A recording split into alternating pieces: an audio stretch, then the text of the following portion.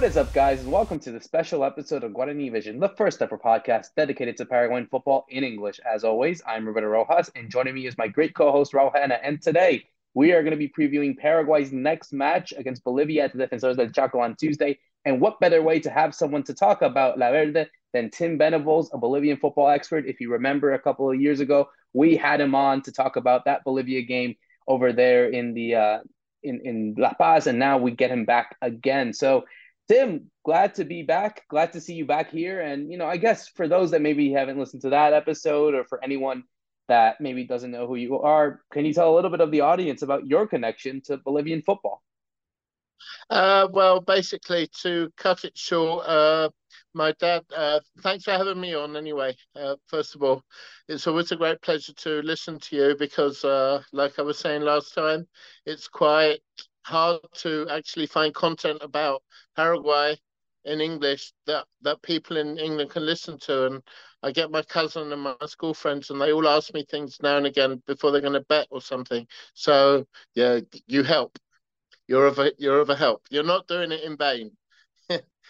And the connection in Bolivia was my dad was posted there in the 90s, and I was there, and I've always been football stat crazy. So I started keeping stats, and just even though we left 20 years ago, I keep my eye on it, and I'm in most of the journalists' WhatsApp groups. So just keep my eye on the ground.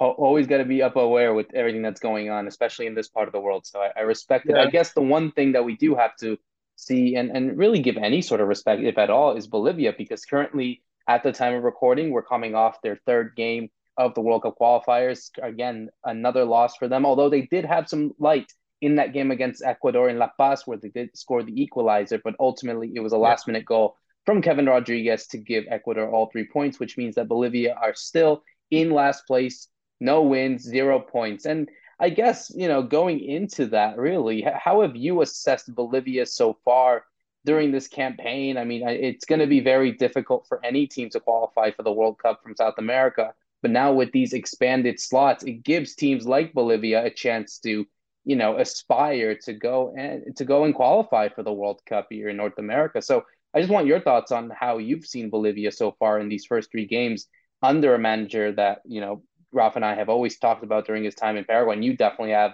beforehand in Gustavo Costas. Yeah, well, there are a lot of ways. There are a lot of things we can talk about there.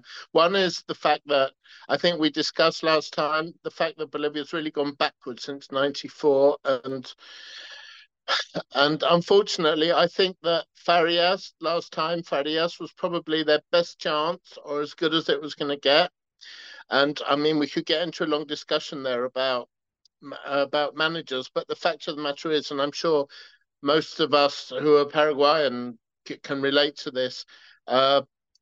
Berrizo and Barros Esqueloto were sort of parachuted in, and they didn't know anything about us. And now the hope is with Garnero that he was here. He's been here for 4 or 5 years, like Tata was before Tata took us to South Africa. And in Bolivia's case, and I think I mentioned this to Ralph Ofair, the trouble is Costas was very successful in Peru, very successful here, very successful in Argentina, but he got parachuted in a year ago into Bolivia. He doesn't know anything. So it's the same problem that we had with Berrizo or the Mellizos. So I don't really see how they're going to get anywhere. He he has been trying to do things, but there's so much going on aside from football. I mean, I'm not sure if you're aware, but it got called off last year, and they had to just leave the championship there. Like they didn't manage to finish it because of blockades, and then this year, uh, Evo Morales, who used to be the president, is a Coca trade unionist, and he got a team into the first division called Atlético Palmaflor, and the government is in at war with him now, so they've started cutting off all the drug trade. So he didn't have money to play his players. And so he realized he was going to get relegated. So he accused Always Ready and Independiente of of fraud and of match fixing, which I don't know if it's true or not. But the fact of the matter is, you can just see the amazing upheaval that there is, and so many other interests, politics, drugs, the lot, and football's like trying to go along, but it's just everything's tied to one another. Do you get me? So it's like Costas is trying to do a job, but like last month, that the league was suspended for 35 days because of the match fixing thing. But then he wasn't allowed to work with his players. And now, before the Ecuador game, they had 3 days in La Paz to get ready. 3 days. And he does what he can, but I mean, he's on a hiding to nothing, if you ask me. And I mean, uh, to make matters worse, their really good player, Roberto Carlos Fernandez, who's actually playing in Russia, he got a 2-game ban for getting sent off against Argentina, so he wasn't even able to play these games. And he took the decision uh, before the Ecuador game that he'd actually get rid of the four of the 6 veterans because they weren't really up to scratch. They weren't doing anything. So he got rid of Jusino, Ursino, Salcedo, and Diego Bejarano, who really have been like the backbone of the team. And the only teams the players he's kept on are Lampe, the goalkeeper, Martins, who in his own words is past it for international football, and Ramiro Vaca, who has done a lot of things over time for the national side, but he's on the bench for Bolivia. So what's he going to do on the bench and suddenly come and play? So if you take all that into account, then I think they did relatively well against Ecuador, but it's pretty dire, the situation. And I mean, like I said before, I really think that Farias was as good as they were going to get, because in the before the previous campaign, he was with the strongest for 3 years. So he really got a feel for the country and understood the players. But now they're just clutching at straws, unfortunately. And last month, when they played Argentina and Brazil, there were journalists who were saying they had never seen Bolivian so lost. And that's quite something for That's Bolivia. what that's where I was going to go with my first question, Tim, was there's been lots of crises in Bolivian football over the years, but it does seem at the moment this is one of the worst, and particularly just going to the match fixing and so the local league getting suspended. What have those players been able to do for 35 days? Were they even able to train at the clubs, or how have they been trying to stay in shape? Well, Bolívar are very, very professional, and they've got all these Europeans watching them and monitoring CCTV and the works. And you actually saw how Bolívar did in the Libertadores. You can tell that they're at another level physically and mentally. But generally, I mean, they try to keep them in check, but it's very hard. I mean, when you've got other circumstances filtering in, it affects you. It affects your state of mind. It affects everything. Football's part of society ultimately, isn't it?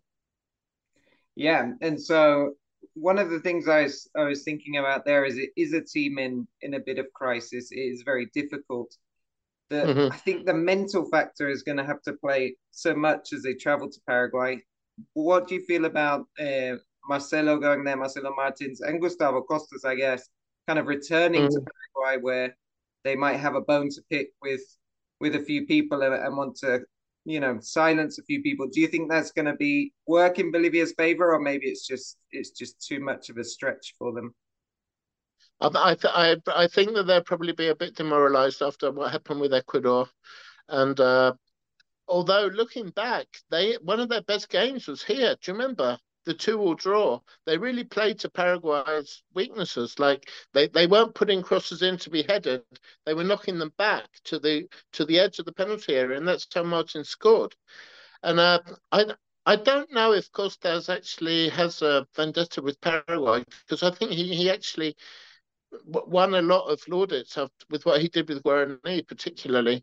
Martins, yeah, I think he did. He did. It didn't end well with Cerro. I mean, he came and it was made very public the amount of money he was making, and he didn't fit in, and he had a bit of bad luck as well, and there was turmoil. But I don't know if he's that sort of character. I mean, I've heard him a couple of times, and I think he's more worried that he wants to keep playing for Bolivia, but he knows that he's past it, which is quite unusual for some players, isn't it? Because a lot of players have got quite a bit of an ego. He maybe feels a kind of responsibility, I suppose, to help them through this transition. Yeah, I was going to ask. and he'll probably end up working with management afterwards. That makes sense. I was going to ask, looking at you like stats a lot, so just could you give us maybe the head-to-heads of kind of Paraguay, Bolivia, in especially Bolivia's away record, which we know isn't brilliant. Well, I think we never dropped a point against them until this time, Correct. which was the 2-2 draw. And actually, talking about that, sorry to go off on a tangent, but I was looking at Bolivia Ecuador before the last game, and you know that Ecuador have won, including the last game. Now they've won 12 out of 14 games against Bolivia and drawn the other two. And their record in La Paz in the last 6 is 1-4, drawn 2. So I think Ecuador are actually using that as part of their ploy to get to the World Cup. And getting back to us, Bolivia, Paraguay, like I just said and Roberto confirmed, they'd never actually won or got a point in Paraguay until now. In all competitions, we've played 11 times against them here. There have been 2 draws, the 2 all draw last time, and the first game in the Copa America in '99, which was at the Defensores. And apart from that, Paraguay have won their other 9 home games here. And, So and certainly it's a lot of pressure really on Paraguay's shoulders to really keep that form because I think, especially given the way that Paraguay have kind of had records broken in the last few years. We're even talking about this on the day that they lose to Argentina for the first time in Buenos Aires in over 50 years. So, people are a bit pessimistic that a record like this, not only having never lost to Bolivia in Asuncion, but also the fact that Bolivia haven't won an away game in so long. So it comes into that. And, I guess going into this game on Tuesday, do you feel as if though Paraguay really are under that pressure? And do you feel that even for Bolivia's case, despite everything that's been going on for them, that this is the perfect opportunity for them to make history, essentially? on paper, yeah, but in practice, I've got my serious doubts. Actually, talking about records and Ralph's connection, uh, didn't we talk a couple of years ago that Bolivia and San Marino were going head to head on the record of most time without an away win? Because Bolivia, the last time Bolivia won a qualifier away was in April, no, not April, August 1993, when they won in Venezuela, which was, I don't know if you were even alive. I wasn't. I definitely maybe Ralph was a little kid by then, so definitely not me. And going back that the defeat to Argentina, the last time we lost to Argentina away, I think I was 4 months old. That was 8 or 9. Paraguay went 8 or 9 games unbeaten in Buenos Aires.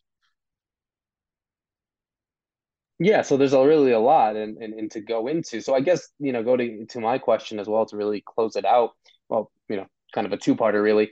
How can Bolivia, try to expose this Paraguay team and make history? And also on the back, in reverse, how can Paraguay be able to exploit a Bolivia side, especially a Paraguay side that desperately needs to score goals. It's been a while since Paraguay have been able to score goals in an official game, especially in a game that Yeah. matters like this one. So what's the deal for both these teams for this game? It's actually quite an interesting question because watching us last night, I got the feeling that Paraguay had sort of turned the page, and when they actually tried to attack, they were like more like they had more self-belief.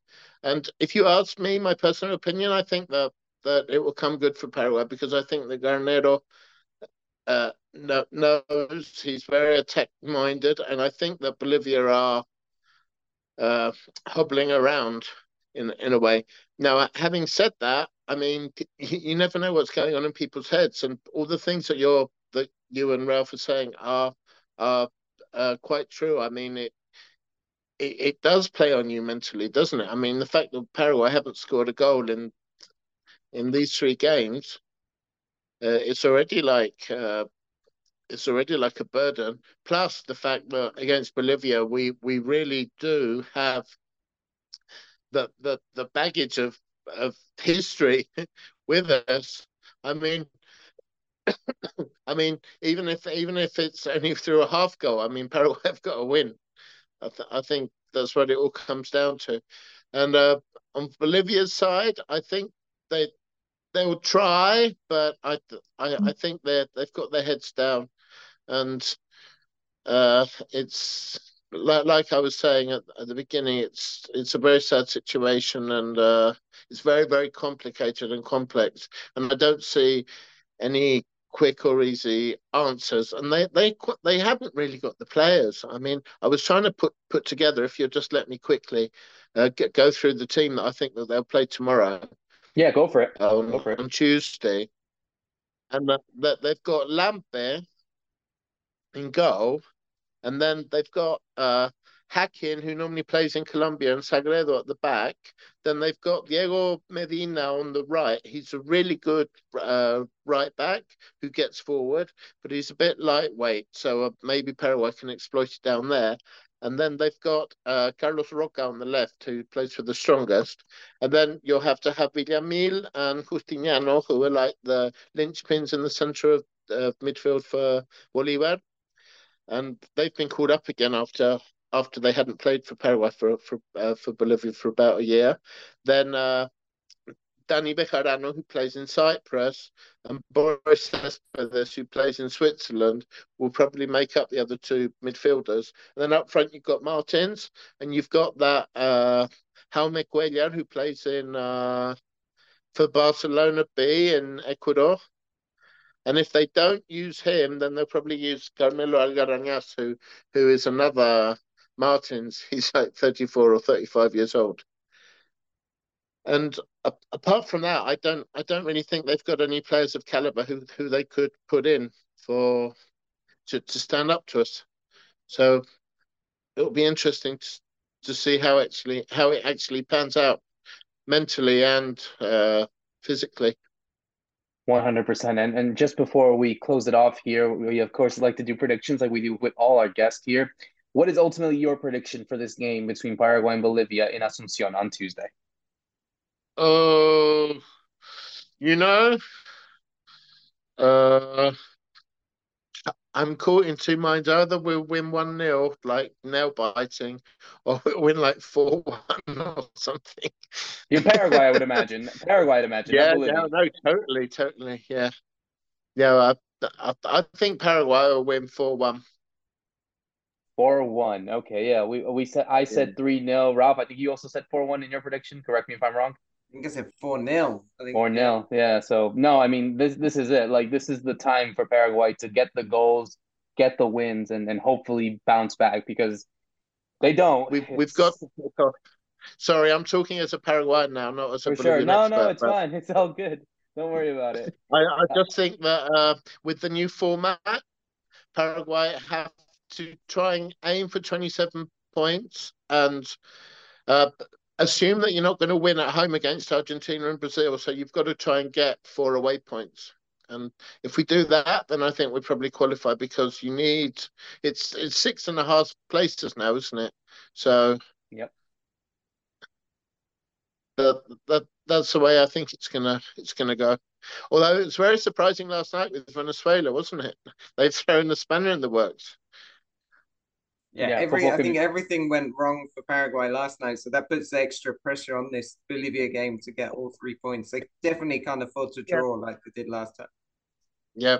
No, we just have to do it now. for sure. And obviously, we'll be talking about that game, like the Argentina game, in our next episode. But Tim, thank you so much for coming on. It was a real pleasure. And to close off this episode, for myself, Roberto Rojas, and Ralph Hanna, thank you so much for listening to this preview. See you soon.